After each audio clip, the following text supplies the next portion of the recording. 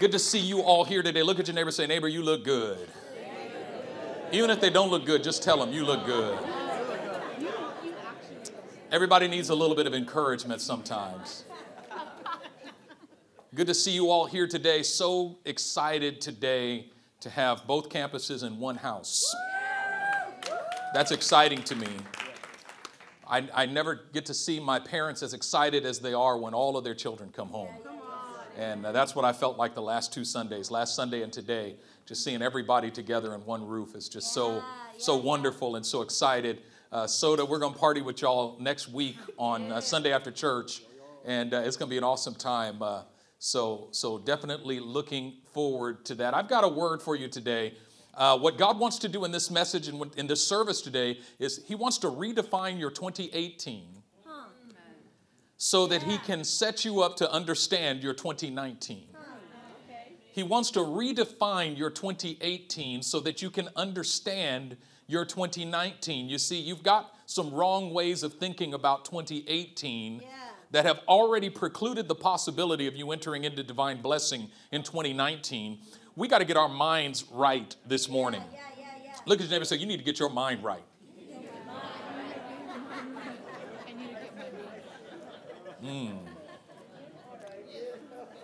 I'm in John chapter 9. I'm just going to read a few verses to you here because this is important. John chapter 9.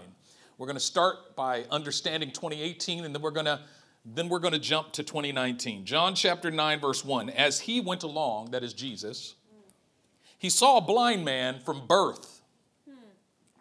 His disciples asked him, Rabbi, who sinned, this man or his parents, that he was born blind? Neither this man nor his parents sinned, said Jesus. But this happened so that the works of God might be displayed in him. Now jump down to verse 6. After saying this, he spit on the ground, made some mud with the saliva, and put it on the man's eyes. Go, he told him, wash in the pool of Siloam. This word means sent. So the man went and washed and came home seeing.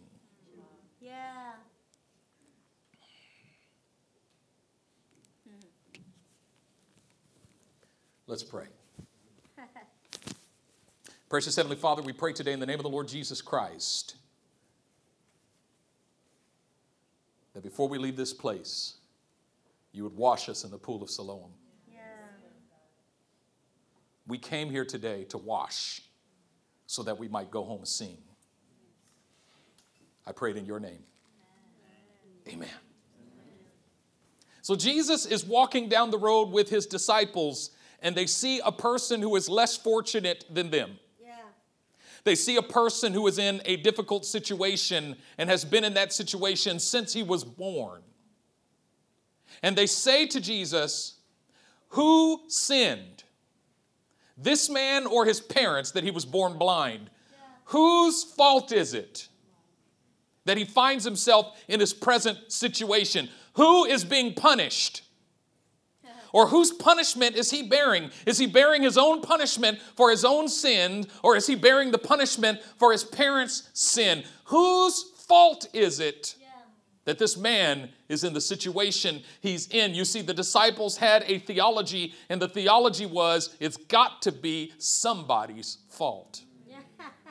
You see, many of us in this room right now have that same theology. It's got to be somebody's fault. See, 2018 was a difficult year for a lot of people for a lot of different reasons. And many of you went through your 2018 and went through the trials of 2018, and you endured the sufferings of 2018 and the stretchings of 2018 and all of the things you had to go through in 2018. And now that you're at the end of the year, you're asking yourself, whose fault is it? Who sinned? And you're going back and forth. Some of you in here are thinking, it's my fault. I'm the one who messed it up. I can't blame nobody but myself. I made my bed, now I got to lie in it. I messed up. I'm the one who screwed it up. It's my fault. It's my sin. Of course, I went through the stuff I went through because I'm so messed up as a person, and I tend to make bad decisions, and I don't know how to do stuff right. And if I could just figure out how to make my life right, maybe I could have a better 2019. It's my fault. And others of you are thinking it's somebody else's fault. If it wasn't for this person in my life, if it wasn't for that husband I married, I would have a better life. If it wasn't for that wife I married, if that's what Adam said, right? Lord, it's that woman you gave me. It's her fault and your fault, Lord, because you gave me the woman. And it's her fault because she's off the hook. It's mom and dad's fault. That's why I'm going through such a difficult situation, because of what my mom and dad did to me, how they messed me up. They messed me up so bad, I don't know how to act as a human being. It's their fault. Maybe it wasn't mom and dad's fault. Maybe it was an uncle or an aunt. Maybe it was a teacher in grade school. Maybe it's your coworker's fault. Maybe it wasn't in your past. Maybe it's in your present. If I just had a good boss who knew how to lead well, then maybe I would do better on my job. But I hate my job because of my coworkers, and I'm in such a terrible situation because of what other people have done to me. It's got to be somebody's fault. Whose fault is it? Said the disciples. And Jesus says, neither. You got the wrong theology. This isn't about blame. Look at your neighbor, say, it's not about blame. Your situation is not about blame. What you're going through in your situation, you will never make it through it if your strategy is to find the right person to blame. If your strategy is either to blame yourself or to blame somebody else, you will never make it through your situation. Jesus says, you've got the wrong theology of trial and tribulation. Jesus says, neither this man sinned nor his parents sinned. Now, I mean, of course, the guy can't be born blind because of his own sin. He was born blind. That's like saying, God, you know what? I'm going to make you blind because of what you're going to do. My mama used to give us a little beating, a little whooping, before going into Emporium Capwells. I know you're going to do something in there, so line up. She got that wooden spoon out. Put your hands out. Line up. What's this for? It's for what you're about to do. I haven't done nothing yet, but I know you're about to do it. God says, I know everything, and I know you're going to do some stuff in your life, so I'm just going to zap you with blindness. No, it's not him, Jesus says, and it's not his parents either. Can you imagine that? Like God says, you know what? I'm so displeased with you two, I'm going to smite your children with blindness. Like, what kind of God would that be? Who makes your children blind because of stuff you did? Does that even make Jesus says, no, you don't understand human suffering. In the theology of the disciples, human suffering was the divine punishment for human sin. God says, because you have done wrong, I will smite you with suffering. And Jesus says, you've got the wrong theology of trial. No, neither this man nor his parents sinned, and he does not mean they never sinned. They never committed a sin.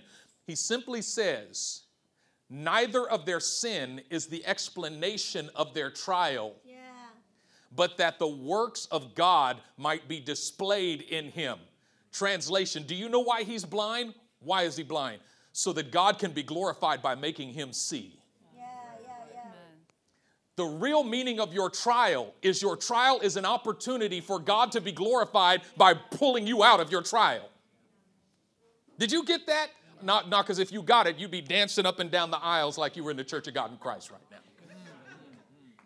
The real meaning of your trial, the purpose of your trial is for God to get some glory out of rescuing you out of your trial. The purpose of your sickness is for God to be glorified by healing you of your sickness. The purpose of your struggle is for God to be glorified by pulling you out of your struggle. Many are the afflictions of the righteous, but the Lord delivers him out of them all.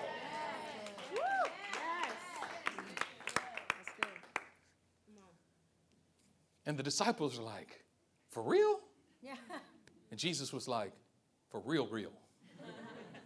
And they were like, for real, real? And Jesus was like, I'm not just trying to tell you. I'm about to show you. Come here, Mr. Blind Man. Watch this, disciples. Blind man, yeah, over here. Yeah, just come with me. Notice the man was blind. He didn't even know who was leading him. He didn't even have any faith. He didn't even ask Jesus to heal him. This guy got healed as an object lesson to somebody else. Yeah. He accidentally got healed.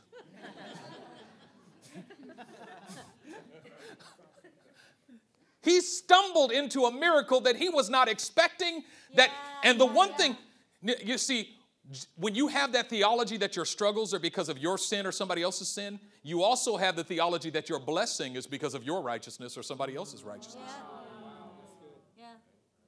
And so the Lord heals you and you go, I must have done something right. The Lord must really be pleased with me. Oh, bless the Lord, all my soul. Thank you, Lord, that you're pleased with me. And you know how you know that you think that way of yourself? When somebody else doesn't get the miracle that you got, you start lecturing them. Well, I got healed of that. I used to have the same problem, but the Lord healed me. He must think more highly of me than you. No, this man accidentally got healed. He just happened to be the object lesson. So often when God does a miracle in your life, it's not even for you. He's trying to teach something to somebody else. You're not even aware of the conversations that the people around you are having with God. And sometimes God works a miracle for you to teach them something. Sometimes it's because of your nephew or your niece or your cousin or your auntie or your uncle, somebody who's been having a conversation with God, and God simply says, watch, whoop, there it is. Yeah. Jesus says, come over here, Mr. Blind Man. I got to do something for you. Have a seat right there. And the man sits down, and Jesus goes, watch this.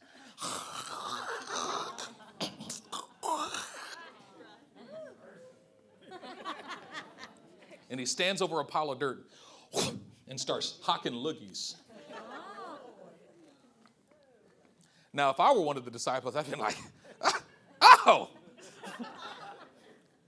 We could have got some sterilized water. You know what I mean? Like, you could have put some ointment, some Mercurocone on it or something. You didn't have to start spitting. He spits down in a pile of dirt a voluminous amount of saliva, enough to make enough clay, enough mud to cover this dude's eyes. Thankfully, the man was blind, so he didn't know what was happening.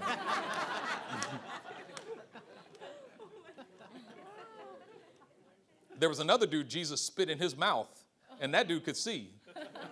He saw it coming. Can you imagine standing still for that? It's like your faith is saying, don't move, just take it. But your humanity is going, move. He spits on the ground and makes mud and puts it all in this man's eyes. He makes the guy dirty. He takes a disgusting thing, a nasty thing, saliva, and mixes it with a dirty thing. Yeah. And then anoints the man's eyes with it. And this is his method of working a miracle. Some of you have gone through some nasty stuff in the year 2018. You feel like you got dirt just rubbed all in your eyes, and you don't realize that your trial is the means by which God has anointed you for your miracle. You look at the dirty, all the terrible stuff that you went through in 2018, and you're like, Lord, why did I have to go through all this dirt and all this garbage? And God's like, no, you don't get it. I'm anointing you for your healing. Yes. See, this is the problem. The problem is we tend to think more highly of ourselves than we ought. We tend to think that we're smarter than we actually are. We tend to esteem ourselves as having a higher level of intelligence than we actually have. Look at your neighbor and say, you're not as smart as you think you are.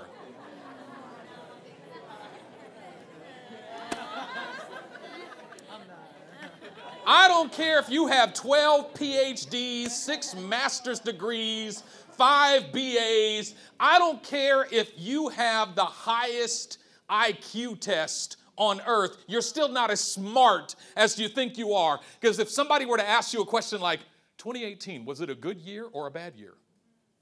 Define your 2018. How was your 2018?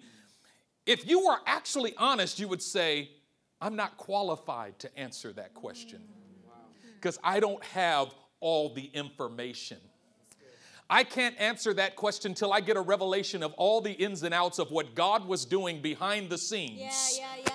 All I see is what I see with my natural eyes. All I know is what I felt in 2018. All I know is what I see, but that's not enough information to make an assessment of the year. But when I get a revelation of what God has done, then I'll tell you how the year was. Yes, that's good. It's like you're walking down the street and you see a big pile of doo-doo on the side of the road. And you're like, this is horrible. I'm calling the city. This is terrible. It's stinking up the whole neighborhood. There's a 4-foot-high pile of doo-doo on the side of the road. The city needs to come down here and clean this up immediately. And you're on the phone and you are livid and you're so angry until the gardener shows up and says, don't you dare move my fertilizer.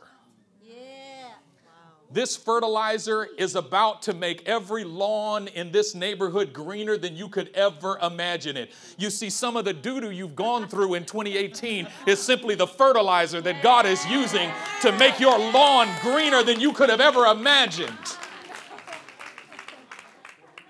You called it doo-doo, he called it fertilizer. You need a revelation to see that the stuff that you've walked in is simply some fertilizer that God is using to greenify your lawn. Yeah, I said greenify. I made that up right now. Greenify, to make greener.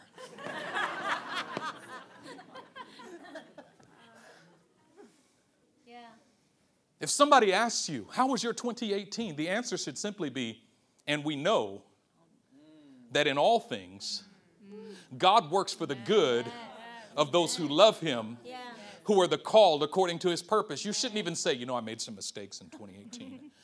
I just made some bad decisions in 2018, and I know we're suffering the consequences of my bad decision because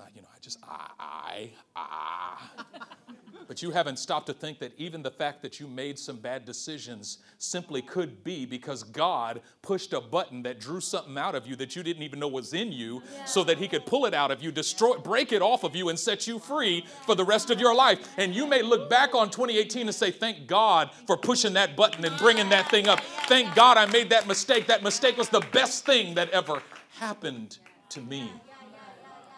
A couple of weeks ago, my wife told us the story of what happened at our orphanage down in Mexico. And it's so powerful to see that all of a sudden the government came in and tried to shut them down and they were hiding kids in closets. It was the worst possible scenario for an orphanage that has devoted itself to take care of children. If you asked them in the midst of the trial, is this good or bad? They would have said, this is the worst possible set of circumstances that we could ever go through. And they were hiding kids, and then they had to go down to the city and fill out all this paperwork and jump through all these hoops, and they had to fill out all these forms, and they had to register all their children. And in the middle of it, they filled out a form with the names of all of their children, and the clerk said, it's interesting. 2 of your kids here have the same last name as 2 of our kids in this detention center. And they said, oh, really? We'd like to meet those kids. And they met those kids and said, you know what? We want to take these kids home. And they took the kids home. And when they brought them in the door, the 2 other little girls with their last name fell apart and started crying because their 2 brothers had wandered off in the street 5 years earlier and gotten lost, and they hadn't seen their brothers in 5 years. It was the trial that reunited these 4 brothers and sisters together. And when they saw the joy in the faces of these children, they said, thank God the government came in here and tried to shut us down. Thank God we had to go through what we had to go through, because had we not gone through this trial, we would not have this joy. This is the word of the Lord to you. The blessings of 2019 are dependent upon the trials of 2018. The blessings of 2019 are dependent upon the trials of 2018. The stuff that you have endured in 2018 is fodder for the blessings of 2019. Had you not gone through it, you would not partake of the harvest that's coming out of it. And God says you need to start even rejoicing in your suffering. You need to rejoice in your trial. You need to look back and stop judging your journey and stop saying this is bad, and speak with faith and say, and we know that in all things, God works for the good of those who love him, who are the called according to his purpose. Is it a good or bad situation? And we know. So you see, I don't know if it's good or bad. I don't know if it's right or wrong. I don't even know what's going on sometimes. But we know, the one thing I do know is that in all things, God works for the good of those who love him and those who are called according to his purpose. I want you to say, and we know, that in all things, God works for the good of those who love him and who are the called according to his purpose. Sometimes when you don't know anything else, you simply got to cling to what you do know. And the one thing I do know is that God works. I sense God wants to break shame off of some of you. He wants to break condemnation off of you. Some of you are looking back on the trials of 2018 and you're just ashamed of yourself. You're so ashamed. You feel so much condemnation and you feel so, you're berating yourself. You're your own worst enemy. You're looking, how could I? And what's wrong with me? And what's the matter? God says, stop all of that nonsense. Stop it. Stop it. Stop it. Stop it. That doesn't mean you haven't made mistakes. That's not the point. Of course we made mistakes. There's some stuff I wish I had a do-over in 2018. But the point is God is bigger than your mistakes. God is bigger than your mistakes. He's bigger than what you did, and he's bigger than what was done to you. He's bigger than what you did, and he's bigger than what was done to you. And when you get a vision of the God who is bigger than what you did and bigger than what was done to you, all of a sudden you look back on what you did and what was done to you with different eyes. Instead of seeing it as a setback, you see it as a setup. Because if you see it as a setback, you'll take a step back. But when you have a setback, instead of taking a step back, you better get ready to step up because you're about to come up. I'm about to start wrapping up in here in a second.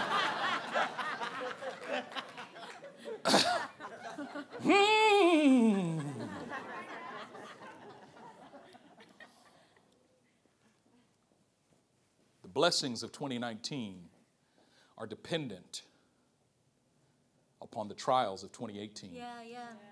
And you got to get your mind right. Did God redefine your 2018? Yes. Did you get that? Or do I need to preach some more on that? Because I gave you all the time I got. We got to go to 2019 or else I'm going to keep you here till 2. So did God redefine your 2018? Yes. You got that revelation? Okay, then I can move on. Now we got to talk about 2019. Yes. Because we've got to understand the blessing of 2019 or else we're going to be looking for a different kind of blessing than the one that's actually coming. We must understand the concept of divine order. All things are yours. All things are yours. Whether things in heaven or things on earth, all things are yours. Your Father is God. Cattle on 1,000 hills belong to him. You are joint heirs with Christ. If you're a believer in Jesus, you are a joint heir with Christ of all things, which means all things are yours. You say, well, I'm poor. No, you might be a rich person having a poor experience. But you're not poor. I'm broke. You're a very wealthy person having a broke experience. But you're not broke. You're not broke, right? Because your Father possesses all things. But there's a divine order to things. There's a divine order. The problem is that we tend to set our minds and hearts on the lowest form of blessing that God could possibly give us. And then we get disappointed when we don't see that manifested in the time that we desire. It's kind of like you getting an opportunity to have a meeting with the President of the United States. And in that meeting, the President has given you the opportunity to request whatever you want.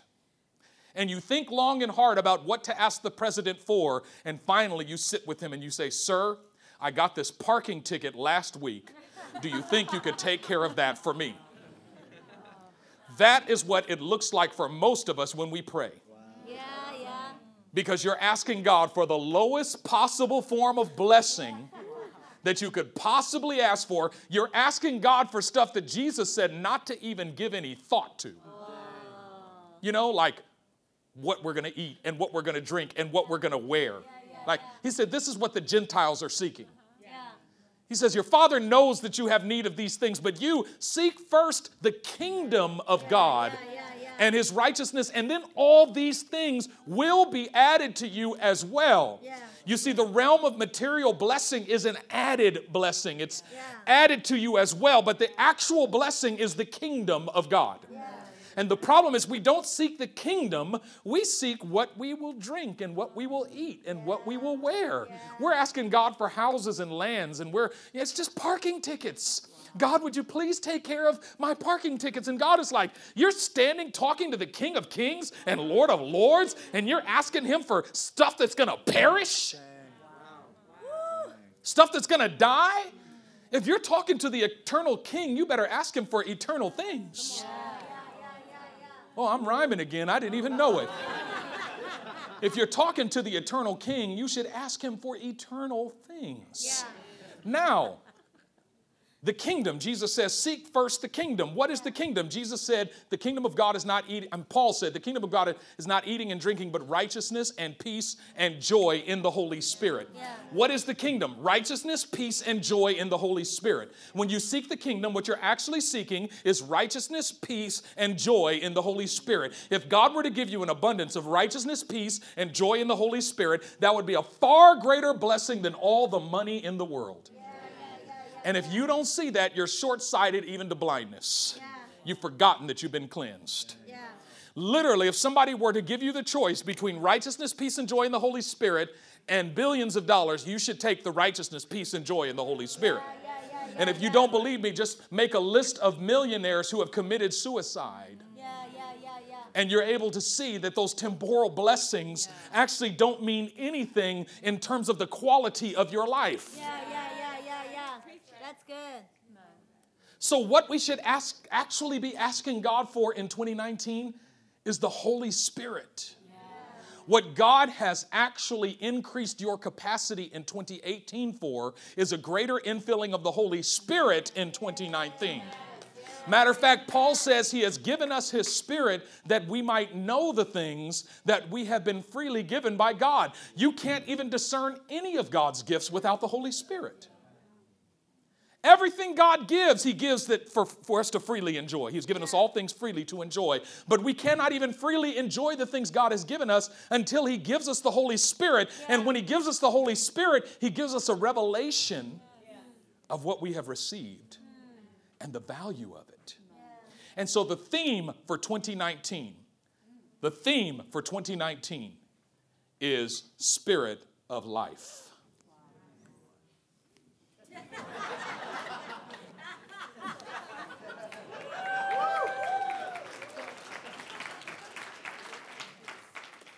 The theme for 2019 is Spirit of Life. In 2019, we are going to pursue the Spirit of Life. In 2019, and I want to say this, 2019 is for seekers. In 2019, we are building a seeker-sensitive church, but a new kind of seeker-sensitive church. A church that is sensitive to the seekers, to those who are seeking the Holy Spirit, to those who are seeking the fullness of the presence and power of God. May I say to you that if you are not interested in seeking the fullness of the Spirit and power of God, then this might not be the church for you. If you're here for an encounter with Christianity, this might not be the place for you. If you are here for an encounter with God, this is the place for you. And I'm not saying that because we have more of God than any other church. That's not what I mean at all. What I mean is that this is what we are seeking. We are going to come together to seek the fullness of the Spirit. And everything we do in 2019 is going to be about the Holy Spirit. On Sundays, we're going to preach on the Spirit. And during worship time, we're going to pursue the Spirit. On Wednesday nights, we're going to pray for the Spirit. We're going to seek the Spirit in everything we do. We're going to seek a fuller measure of the Spirit of God. This is not to say we have more of the Spirit than anybody else. Absolutely not. But it simply means that together, we're going to seek the fullness of the Spirit in 2019. And what we want to do in 2019 is to provide you with a battery of resources that will enable you both to seek the Spirit as an individual and for us to seek the Spirit corporately. And in that vein, I've written a devotional for 2019 that I'm publishing 1 month at a time called Spirit of Life, the same as our theme for the year.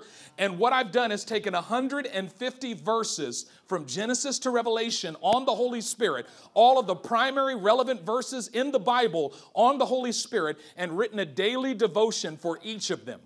And so if you follow this from January through May, 5 months, you're going to go all the way through the Bible, and we're going to go reflect on every verse on the Holy Spirit in the Spirit of Life daily devotion. You can order it on Amazon.com, Prime. And I made it as cheap as they would allow me to make it. It's $5.99 for this devotion. If you order it today, it'll arrive by Tuesday, because if you have Prime, that's 2-day delivery. I ordered a bunch of them to have here today, but they were supposed to come yesterday, and I got the notice they're going to come to my house tonight.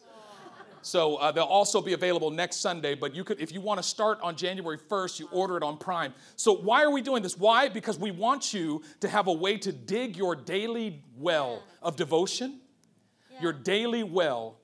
You know, some people have come to me and said, you know what was awesome? Last Sunday, we had a bunch of people invite Jesus Christ to be their Lord and Savior for the very first time. Like that, you should cheer for that. Like that, you should say amen. You should be happy about that. Nothing makes me more happy in the world than to see people make decisions for Jesus Christ. And we asked, if you made that decision, come to the front, shake my hand. I want to hug you. I want to say hi. And I couldn't believe the people just coming to me and say, I made that decision today. They wanted to shake my hand and hug me. And I'm like, man, I'm so thankful. I'm so excited to hear that you made that decision for Christ. But let me say this. We had, I believe there was a number of people make that decision in 2018. And every year we have a large number of people make that decision over the course of the year. But by the end of the year, can I say this? Only a small percentage of them are actually still around. Now, don't get me wrong. It doesn't mean if you make the decision for Christ, you got to stay at this church forever. Yeah. But overall, in Western Christianity, the problem is that people make decisions for Christ, and in large measure, they do not live out that decision for Christ. Making a decision for Christ in an American church is like making a New Year's resolution. It's like joining a gym on January 1st. Matter of fact, you might still be going to the gym after you've already forgotten about your commitment to Christ. Mercy. And we got to ask the question, why? And so often the answer that we give to that question is, we don't have enough resources. We need to have a new believers class, and we have to, and don't get me wrong, those resources are important. That's why I wrote this devotional, because I want, some people that came to me and say, how do I seek God's face? I want to know how to seek God's face. How do I pray? I don't know how to pray. I wanted to provide you with a daily resource for doing just that. But do you know what's more important than a daily resource? In the early church, and we're going to see this, and I'll tell you this in a second, but in the early church in Acts chapter 2, there were 120 people gathered in an upper room for a 10-day prayer meeting. At the end of that 10-day prayer meeting, the Holy Spirit came in power. And then this guy named Peter stood up and preached to a crowd of thousands of people. At the end of that sermon, 3,000 people stepped forward and embraced Jesus Christ as their Lord and Savior. First-time commitments to Christ, 3,000 of them. And guess how many of them stuck it out? As far as we can see, all of them. The difference between the early church and today's church is that when people committed their lives to Jesus in the early church, they stuck it out. I mean, when they decided to follow Jesus, they actually followed him all the way to the end of their life. And many of them in the first century sealed that decision they made in a day. They sealed it with their blood. Yeah. Like they actually died for the decision that they made that day. When I want Jesus. And when they said, I want Jesus, a couple decades later, they're dead. Because of Jesus, because of the testimony of Jesus. Like they were willing to stick it out till death. Do you know what the difference is? The ones who received Christ in that meeting in Acts chapter 2, before the chapter was over, got filled with the Holy Spirit. Yeah. There was such an overwhelming outpouring of the Holy Spirit upon their lives that they were established. Paul talks about it in Romans chapter 1, verse 12. He says, I long to come to you that I might impart some spiritual gift so that you may be established. Paul says you can't be established in the faith without the establishing work of the Holy Spirit. Without the establishing work of the Holy Spirit, the Christian faith is nothing more than a philosophy. Without the establishing work of the Holy Spirit, the Christian faith is nothing more than a theology and a set of morals that you try to live by. Yeah. God wants more for you than morality and theology. He wants reality. Yeah. And the Spirit of life. But this is the key. Each and every one of us seeking a deeper measure of the Spirit of life every day. Now, Jesus in Luke chapter 11, he's talking to some people and he said, how many of you fathers, if your son asked you for a fish, would give him a serpent? It's like, Dad, can I have a fish? No, but you can have this snake.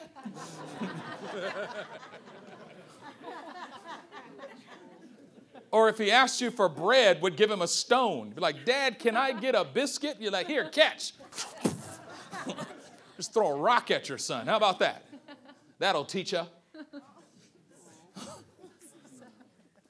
Right?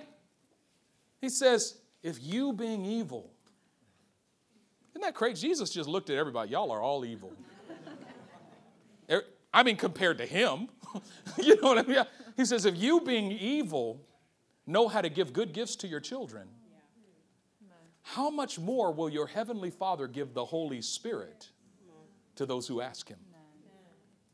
There are certain things that God will do regardless of whether you ask him or not. Yeah. There's some stuff, God sometimes will heal you without you even asking him to heal you. Many of you, you've experienced the healing power of God and you didn't even ask. God just visited you miraculously. God will deliver you from stuff you don't even know to ask him for because you didn't even know you were in bondage. Yeah. And you'll look back and say, man, God delivered me. I didn't even know I was bound. Do you know God protects you from dangers that you don't even see? That God delivers you from trials you don't even know you're in, that God sets you free. There's stuff that God will do without you asking, but there's other stuff that he won't do until you ask. And giving the Holy Spirit is one of those things. Because over and over again throughout the New Testament, when the Holy Spirit is spoken of, he is always spoken of in the context of ask. How much, if your son asks you for bread, you won't give him a scorpion, you won't give him a stone? How much more will your heavenly Father give the Holy Spirit to those who ask? And those are all continuous action verbs, actually. He's literally saying, your Father goes on being willing to go on giving the Holy Spirit to those who go on asking. Yeah. In 2019, we're going to go on asking for the Spirit of life.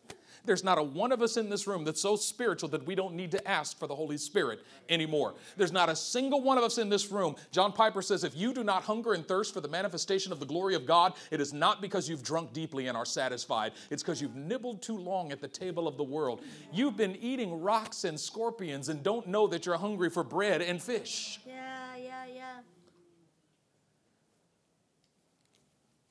Jesus says the Father goes on being willing to go on giving the Holy Spirit to those who go on asking him.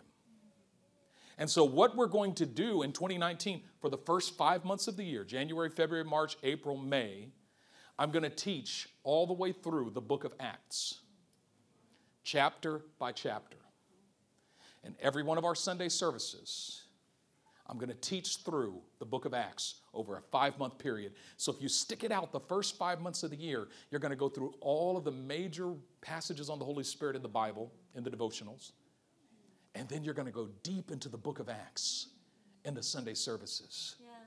And I would challenge you to include Wednesday night prayer, where you can actually seek the face of God. Wednesday night prayer is so powerful. It's so powerful. God is there in such a powerful way. But this is the key to understanding. None of us can control God. We can't make him come. We can't make him manifest his Holy Spirit the way we want him to. That's not what it's about. It's not about manipulating God and getting him to do something we want. If you ask, how is the Holy Spirit going to manifest? I don't know. This isn't about controlling God and getting a particular thing from him. This is about surrendering to God. Yeah. Because he desires to give us his Holy Spirit more than we desire to receive him. Yeah.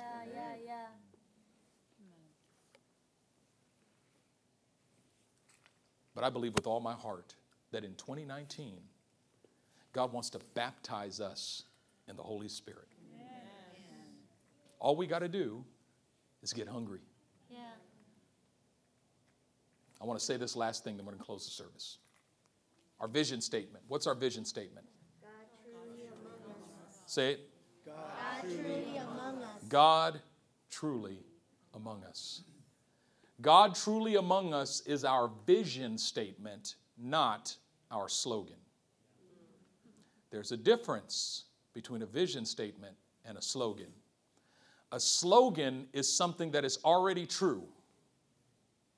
A vision is something that is not yet true. Your vision is the vision of any corporation, actually, of any organization, should be something that is unfulfillable fully. It's something that we should always be moving closer and closer and closer to, but we never get to the point where we say, it's done. God truly among us, we don't fully experience that till we get to heaven. Like till we're standing face to face with him. The goal is for us to walk closer and closer and closer to him until we get to heaven. Like Enoch, he walked with God and then he was no more.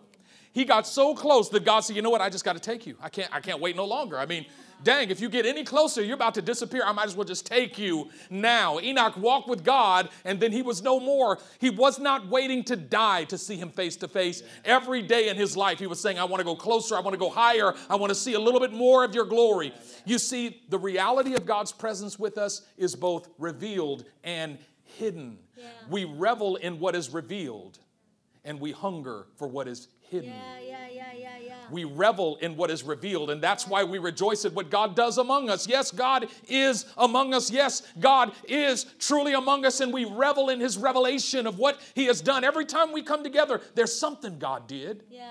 And if you don't know how to revel in his revelation, you're always anxious and disappointed. Yeah. After every service, you go home anxious and disappointed. Every time you pray, you're anxious and disappointed because what you were hoping for didn't happen because you don't know how to revel in his revelation. Sometimes you just got to stop and say, you know what? What God has done is so beautiful, and I'm so thankful for it. God is truly among us, but then you also have to learn how to hunger for what is hidden. And when you learn how to hunger for what is hidden, you rejoice in what he's done, but something in your heart says, and there's so much more. And there's so much more. And in 2019, we're going to reach for the more. Without forgetting about what he's already doing. We're not going to be anxious about it. We're not going to be despondent about it. We're not going to be disappointed with God. We're going to walk in thankfulness. But it's going to be a thankful hunger. A thankful hunger for more. The psalmist said in Psalm 42, as the deer pants for the water brook, so my soul thirsts for God. And in speaking these words, he defined the plight of every human person. Whether you know it or not, your soul thirsts for God. Whether you feel it or not, your soul is thirsting for God. Whether you're aware of it or not, your soul is thirsting for God. You might be aware of 10 other thirsts, but underneath all of them is a thirst for God, a hunger for God. All we want to do in 2019 is obey your thirst. Obey your thirst. You're not thirsting for Sprite. You're thirsting for Jesus. God wants to make us aware of the deeper thirst. He wants to make us aware of the deeper hunger. You're not thirsting for church. You're thirsting for Jesus. You're thirsting for the Holy Spirit. And if you would open your heart to him each and every day, just a little bit wider, God will enlarge your heart to receive a deeper measure of his Spirit than you could ever imagine. each and every day. And right now, would you just open your heart to Him? Would you just close your eyes and open your hands and open your heart to Him and say, Lord, give me a deeper hunger. Make me aware of my hunger for you. Make me more aware than I've ever been of the fact that I need you.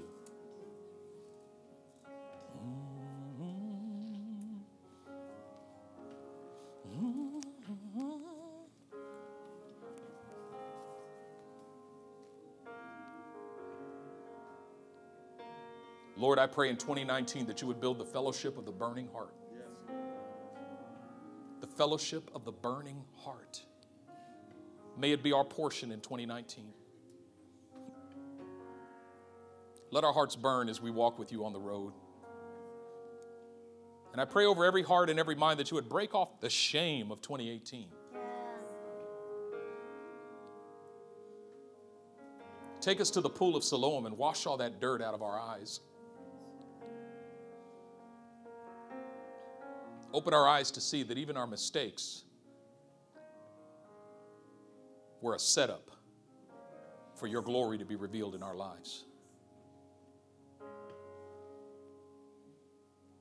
That even what I've done wrong, what the enemy meant for evil, you meant for good. Yeah. Holy Spirit, come.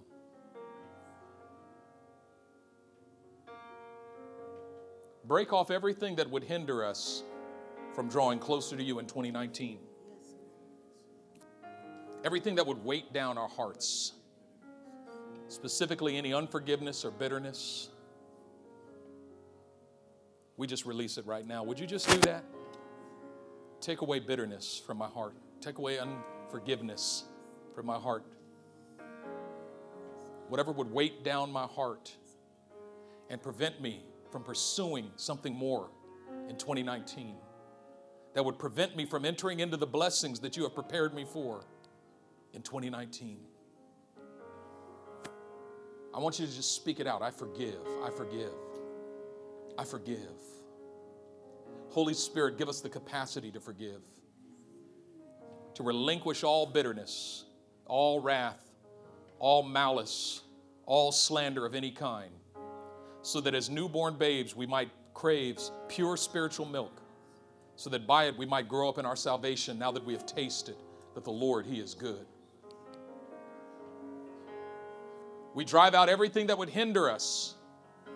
There's some stuff that needs to stay in 2018 that we're not going to allow in 2019. Unbelief, unforgiveness, bitterness, anger, malice, wrath, slander. We're leaving it in 2018. No more of that junk.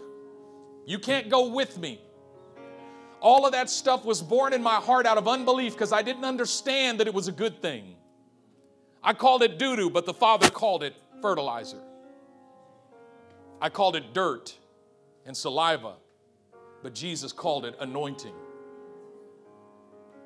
I didn't understand, Father, that what the enemy meant for evil in my life, you meant for good, but I understand it now.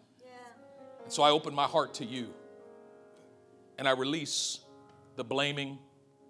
I want to be blameless. But in order to be blameless, I got to stop blaming. I'm not going to blame myself, and I'm not going to blame others. I'm simply going to lift up my eyes to you whose throne is in heaven. And we say, Holy Spirit, come. Holy Spirit, come. Make us new. Transform our hearts and our minds. We need you. And we trust in you. And Jesus, we give you the praise for everything you've done in 2018. And we can spend so much time complaining about what we didn't see you do that we miss everything you did. And so much time lamenting about what we did wrong that we forget to give you thanks for what you did right. Oh, magnify the Lord with me, and let us exalt His name together. We magnify you, Lord. We minimize the work of the enemy, and we magnify the work of the Lord. We give you praise in the name of your Son, Jesus Christ, and by the power of the Holy Spirit. Amen.